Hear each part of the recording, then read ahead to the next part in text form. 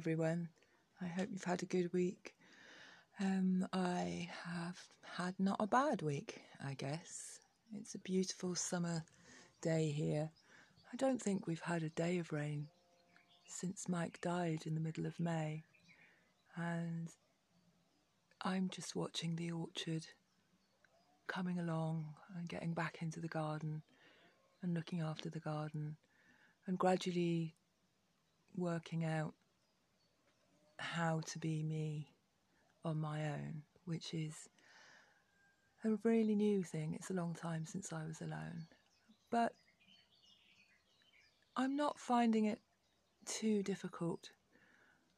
I get lots of really kind messages from people, and lots of people tell me that I must be really shocked or still in shock.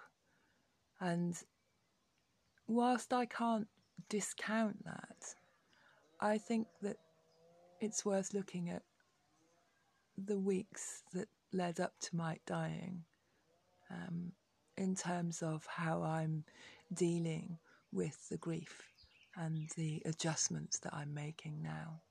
And somebody very wisely pointed out to me that Mike and I had done a lot of grieving together, and so now was a period of adjustment. And I think in many ways that wise person is right, because we were very lucky. We had quite a few weeks of time to get used to the idea of what was inevitably going to happen. And Mike and I have always been realists. We've always been people who've understood that you can't change your situation by jumping up and down and screaming very often, and that often one has to look at the situation and accept it and work out how to deal with that situation, how to make the best of it, and how to look after one another through it. And there was a point in all this where it was clear to us, actually before it was clear to the doctors, that Mike wasn't making a return journey, that the weight he was losing and the pain he was experiencing was actually the cancer back. And he went downhill quite quickly, and it was very clear to me and him that we had to face a reality that neither of us could hardly bear to even consider. But we were still together, and so we took care to look after one another and to face this one last thing together, like we'd always faced everything together. And as always, we talked through what was happening. We expressed to one another our fears and our worries, and we just shared this last experience that we could share together, which was poignant because we both knew it was the last time we'd share something difficult together, and that from this point forward I'd be on my own or with the support of friends. So that time was very beautiful and very special, as we very honestly talked through what was happening. And one of the things that he said to me one afternoon was, "Don't hold me back, darling." And I understood that completely. I understood how he was on an inexorable road, and nothing I could say would change it. And so I had to not hold him back. I had to let him proceed and let him explore these new ideas and this letting go. And he came up with this beautiful concept of the idea that he was gradually unbuttoning from life, and each day another button would be undone, and all sorts of fascinating things happened. Like one day I was talking about where I thought I might plant out the courgettes this year. And he looked at me and he said, I can't talk about the future anymore, my darling. There is no future for me. And immediately I realised that he had nothing to say about where I put the courgettes, and that this was his way of gently reminding me that I was on my own with the planting of the courgettes, and that I needed to go forward bravely without him. And so I began to learn to do that even before he'd gone. And that process of unbuttoning from life continued each and every day, and some little thing would no longer be a thing. He'd no longer be able to walk to the end of the garden. He no longer could drive his quad around to get him places that had for quite a while been too far for him to walk. And there were many things that he just very gently and without a fight just let go of, because he knew it was beyond fighting. He knew that there could be no changing the situation. And so we just gently walked hand in hand down a dwindling path until he could only walk from the bed to the chair. And then he needed a stick. And all these things happened very steadily. I was going to say gradually, but it wasn't really gradual, it was steady. But because we were so very clear about what it was that was happening and what that meant for both of us, I was able to begin the process of grieving and letting go and getting used to the idea of being a widow before he went. And that gave me the opportunity to talk some of those things through. And one of the things that I hold most precious now about those times, and that I'm most grateful to him for, is that he was willing as ever to talk and to explore his feelings about what was happening, because it gave us the chance to touch on subjects and move through subjects that were really quite difficult, but to just gently work through some of those things that were going to happen or that I was going to have to deal with. And so I knew his wishes, I knew his decisions, I knew his ideas, and I knew that I was able to go forward with that. And that don't hold me back. He meant it about being both alive and beyond and dead. He didn't want me to try and tempt him to eat when he couldn't eat. He didn't want me to talk any kind of fighting talk. And I understood implicitly that this also extended to after he'd actually died, and that we'd decided together that there was either something or nothing after death, and that if there was something, that it was probably interesting, that it was a new realm, and that it was about moving on. It was all about moving on in a very individual way. And I think I understood very well what he was asking, that he was asking me not to hang on to his spirit, not to hold on to him, not to try and clutch him here in this realm, if indeed there is a realm beyond, because Mike was ever an explorer, and sure as hell he wasn't going to be wanting to be hung around here, 3/4 left, but with me clinging tightly to him, begging him not to leave. And I understood that, and I also understood that we would blaze that trail together, and that if there was some other realm, and if it was relevant, then he'd be there. He'd have made the walk. He'd have found the gap in the hedge, and he'd be sitting there on the other side, looking up at me, going, "Hi, darling. What should we do?" Like he always did. And if there isn't anything, then I'd be hanging on to nothing. And so now at this point, so I'm what? I guess I'm nearly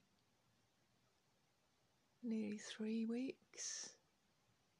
Yeah, nearly 3 weeks since he died. And gosh, I don't know if that's right or not. I can't even count. It seems so short. Such a lot seems to have happened. But now I'm here in my little house, and it's kind of already not quite our little house. A friend of mine's been helping me do some work on this little corner that I pretty much live in of the garden, and helping me to make it a bit prettier, putting up some ceiling panels and some insulation so that it's warm and usable all the year round. And so we've been doing building work, and that's been interesting because I've been watching somebody else do the sorts of things that Mike would always have done, and that's been quite challenging to cope with. Not in a really unpleasant way, but it's really highlighted that he's not here. You know, because sometimes I can just sort of potter about my day just like any other day when he was out and about and doing work and off and doing things. And it can just be like that. But of course, at the end of the day, he doesn't return. I think it is the evenings that I find the hardest. I may have altered the level on this, I'm really sorry. I'm still getting used to how to work this little tiny thing on my mobile phone. And I'm not doing it with some extraordinary podcast thing. I'm just using a tiny app, and it doesn't have much instructions, and I'm not quite sure what's going on. So apologies if it's gone loud in your ear or something. I turned the sound down because I didn't want notifications getting on it.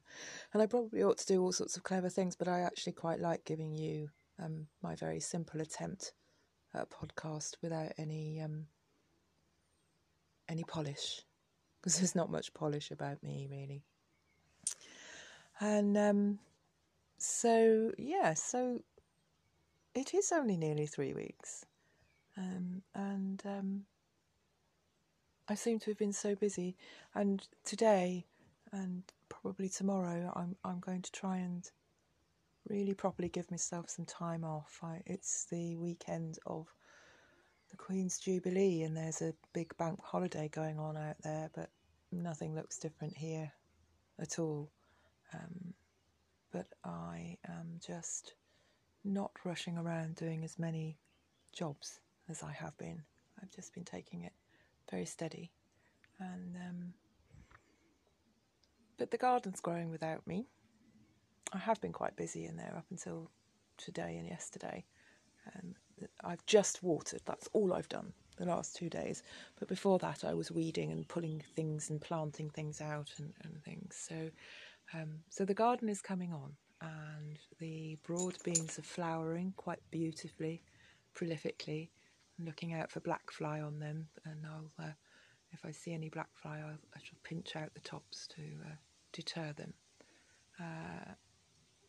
And I've also bought some seedlings. I don't usually buy seedlings, I usually grow from seed, but I need to lighten up on myself. So I bought some seedlings. So I've put in some rainbow chard, which gave me a fantastic crop. In fact, I've still got a little bit of chard left from last year. I've still got one plant growing.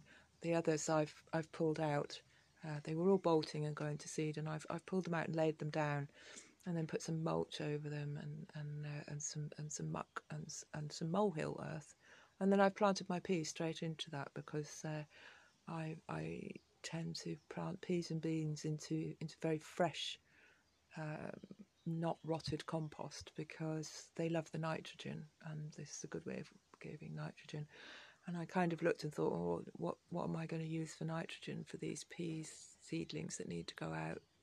And I suddenly realised that the answer was staring me straight in the face. So we'll see how that goes, whether just pulling out the chard bed and laying the remnants of it flat down and making a new lasagna bed on top of it and planting the peas in. We'll see how that yields, if of course the birds and the mice don't get there first. But I've covered them over with netting, so the sparrows can't pinch off their little growing tips, which is always a little bit of a fight with peas, I find, if there's sparrows around.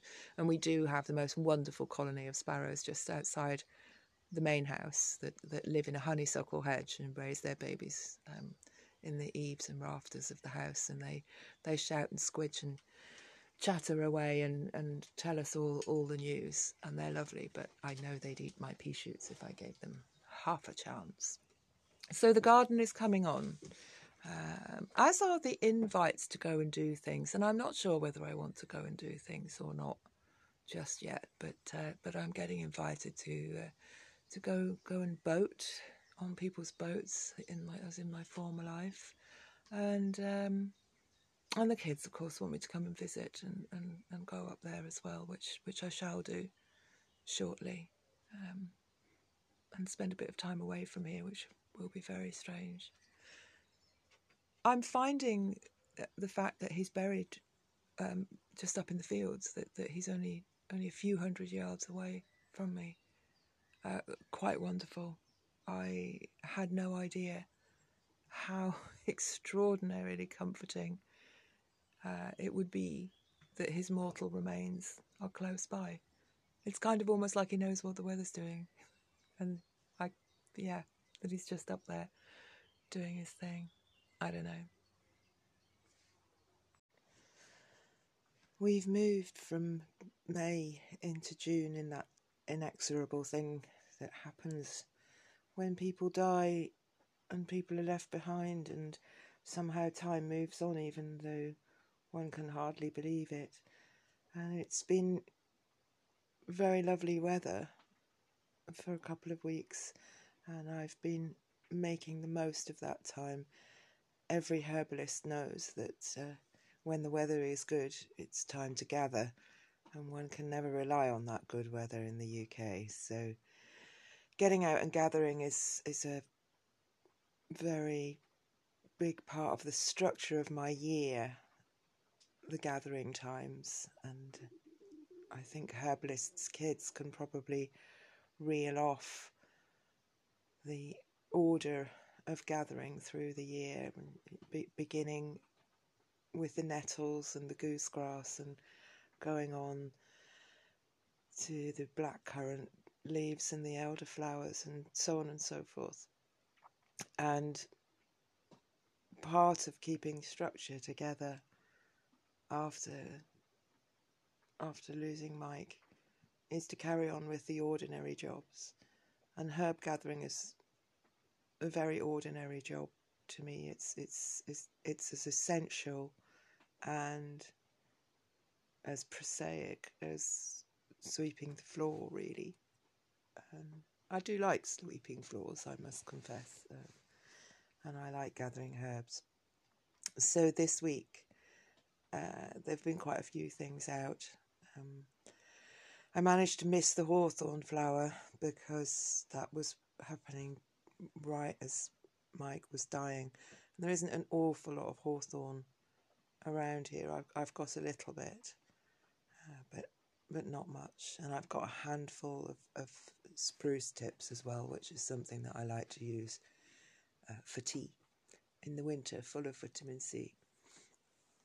But this week has been the week of the red clover and the elderflower. The elderflowers are just coming out. And they can be tricksy because they're not here for terribly long, and it's often rainy around this time.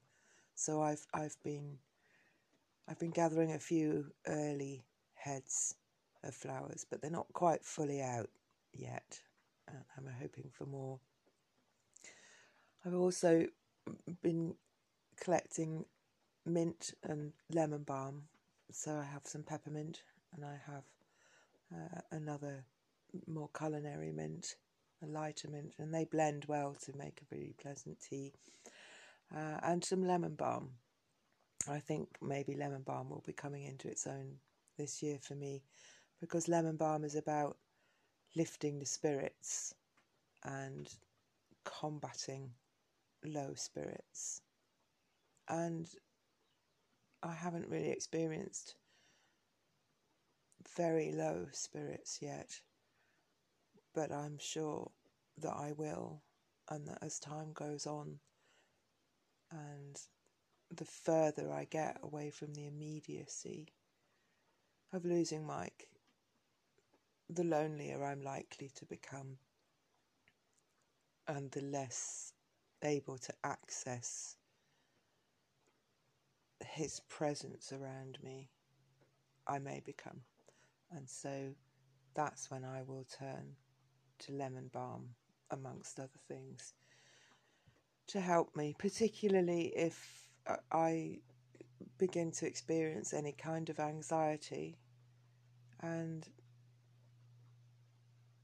I noticed for the first time a tiny anxiety last night, because it was a little bit stormy, not terribly, but there was some thunder and heavy rain. And I suddenly wondered what would happen if rain started coming in, or something went wrong. And I realised again that those were things that I was going to have to, certainly in the immediacy, deal with on my own. And there wasn't anybody to go, "It'll be fine, darling." And I had to tell myself it would be fine, which I managed after a fashion. I never thought thunder would unsettle me, because I love it. But it did, just for a few seconds. It did unsettle me. And I realised that it's probably quite easy to unsettle me at the moment. And that this period of being quiet and staying at home and hurling myself into the little summer house project and tilling the garden and ensuring my winter food is there. And that's really all I'm thinking about at the moment, is the wee house, food, and gently making contact with the world on my own. That's all there is. Nothing else really at all. And I'm able to be unsettled. And I need to learn to work on that. And one of the ways I'm going to do that is actually to get back to paying attention to my Qigong, my Chinese exercises that I do in the morning. There are so many things to get back to, but I'm not pushing myself too hard about that right now. I've been drinking a lot of rose and hawthorn flower tea over this period, well, for quite a few months now. And hawthorn very gently supports the heart. And my old teacher always used to say that everybody over 60 should have a little hawthorn every day. And although I'm not over 60 yet, I'm only days away from it. So I think it counts. And my heart has definitely been carrying a heavy burden for about a year now, I suppose, since we first realised that Mike was ill. And rose is for grief and struggle, and it's just so beautiful. If you imagine smelling a rose and the feeling that it gives you, there's a reason why we give roses to people when we've upset them. And it's because they are so calming. And rose enables a rebuild.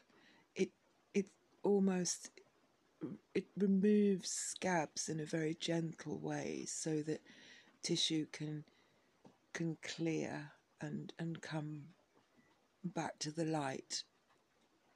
And I'm not describing this very well at all, but rose is the supporter that allows the heart to open to grief and begin the journey of healing. And thus rose and hawthorn flower combine quite beautifully to do this. Hawthorn flower is not recommended if you are on blood pressure medications, by the way. But I use a tiny amount, and I'm not on blood pressure medications. And I mix the hawthorn flower and the rose, and I snip them up together. The browny, tawny coloured petals of the hawthorn as it's dried, mixed with a few of its leaves. And how I make it a tisane, a tea, that an everyday drinking tea rather than a medicine, is that I place the ingredients into a jug with a wide neck, and then I snip them with scissors until I've snipped them into what's technically called corticating the plant matter into small pieces. And this serves two purposes. One, the smaller the pieces, the more you can store in a jar.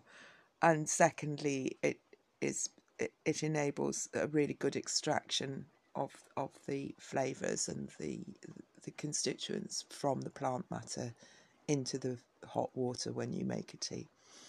So every few weeks I take a big handful of hawthorn flowers and a large pinch of rose petals, and I snip them up together into a jar.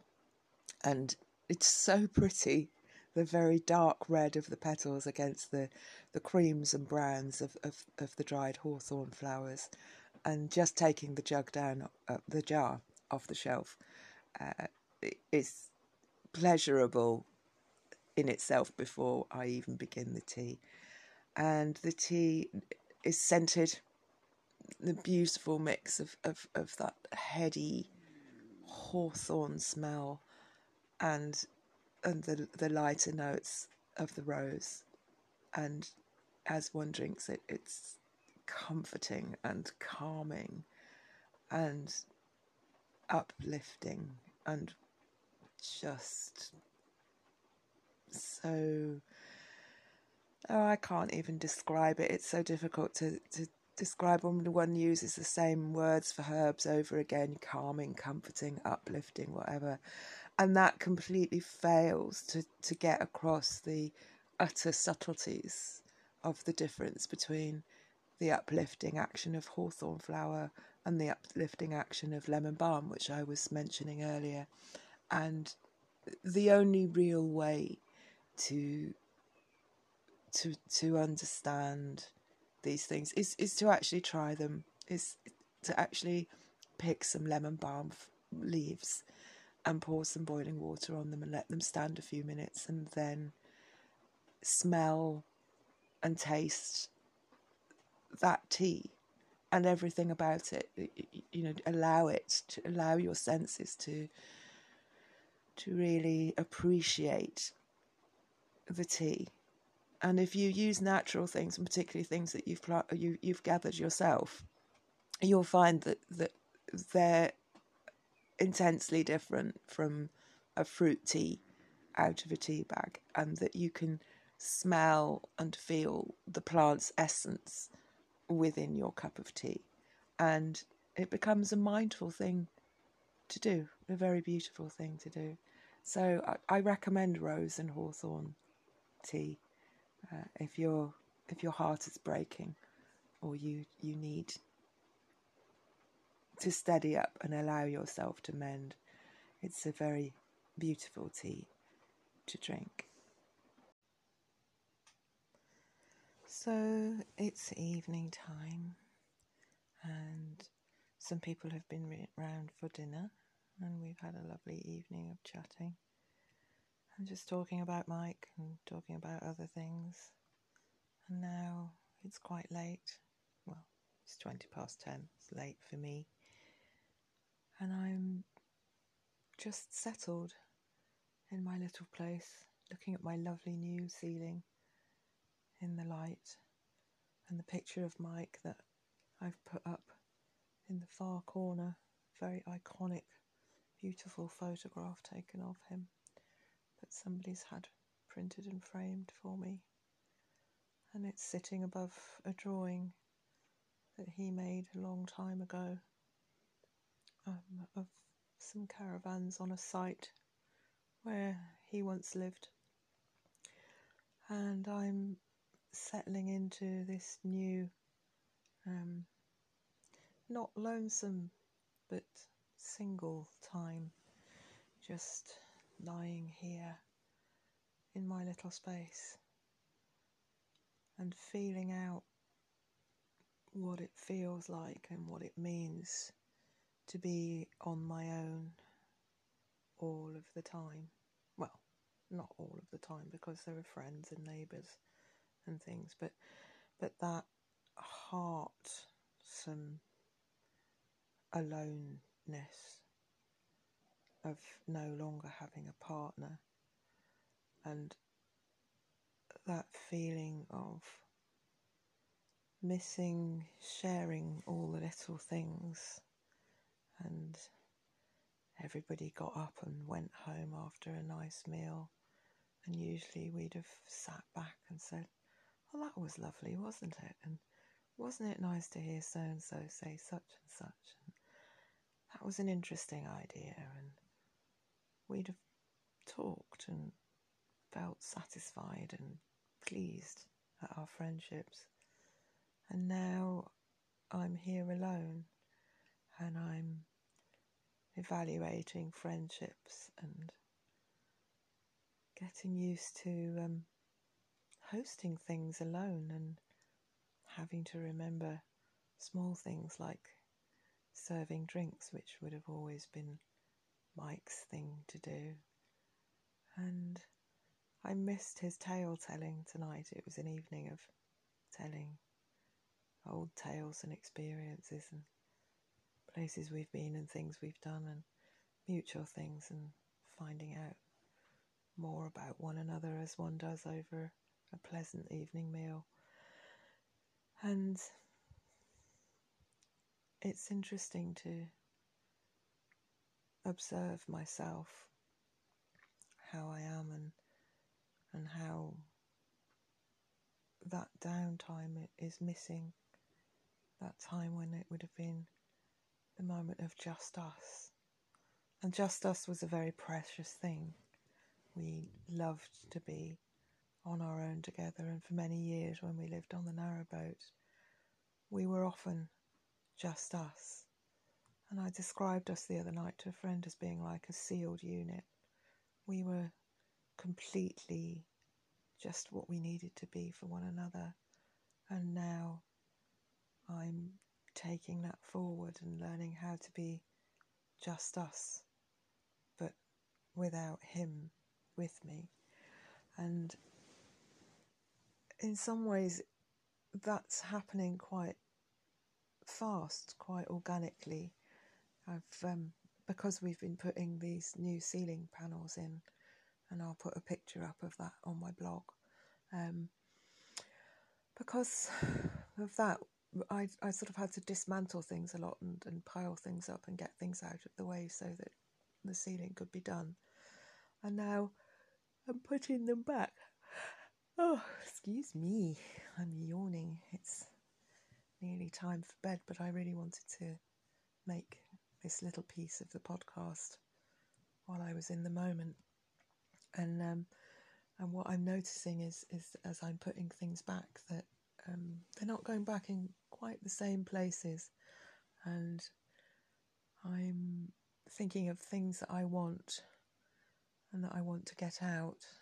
And I'm realising that quite naturally I'm beginning to make this place mine, whatever that means, of just creating a space that is largely expressing myself. And that's a very new thing for me. You know, our houses, back in the day when I had the kids and I was bringing them up, my house was always higgledy-piggledy. And I was greatly complimented once when somebody compared my house to Mrs. Worsley's house in Harry Potter, and I thought that was rather a nice analogy. But things are a little more ordered now, and I'm kind of liking the order, and I'm liking the fact that I can just have things the way that I want them. And it's going to be interesting to discover how tidy or not tidy I am alone. And I'm also very aware that when I look around the house and I look around what other people will see when they come into the house, that it's all me, that almost everything is still just an expression of me. So the mess is my mess, and the placement of the things is my placement of the things, and this is new. And I suppose, I don't know, it's just exploring this whole very new phenomenon to me of being a single person. There's one bit that I haven't been able to really clear up yet, and lying on an A5 piece of paper in the corner of my table is a pile of stuff, and it's the last lot of stuff that he emptied out of his pockets. And there was always a little heap of stuff like that lying around. It was one of the things that sometimes drove me mad, but always was quite affectionate about it too. And this last little lot, I'll put a picture up on the blog. It's just a collection of random objects. You know, there's a little screwdriver and a couple of hooks and a lighter and all the bits and bobs that were just the sort of things that accumulated in his pockets over a day, and that he'd take out and drop onto the table. And somehow this last pile landed on a piece of paper and made a very complete little picture of how Mike was, and one of the things that I both loved about him and drove me crazy. And that's a precious thing, you know, those things that you love but drive you crazy. You know, they're such an important part of the brickwork of a relationship, and they indicate how you accommodate someone else and how you observe them, and what meaning those objects have to that person, and that has a meaning forever, and it's precious. And we talked a lot tonight about how acceptance is a part of moving on, and I was reflecting once again on how much he'd given us during the period of his dying, how he'd talked and how he'd expressed what was going on and what that had meant to other people as well as me. And I love how his way of being was something that people cared about and respected, and that's been very beautiful. Again, sometimes I wonder when it's going to stop being beautiful and when I'm going to struggle, and I hope I don't struggle. I hope that this goes on being straightforward to move through and to explore. And I must admit that making this blog, or this podcast, it's not a blog, is it? Is also part of that process, part of looking at what's happening. It's rained tonight, not enough. I know a lot of people have had very heavy rain, but we've had some, and I'm really glad of it because the garden's very thirsty indeed. And I love the smell when you go outside. That it has a word, petrichor, but just that earthy, wet smell is delicious.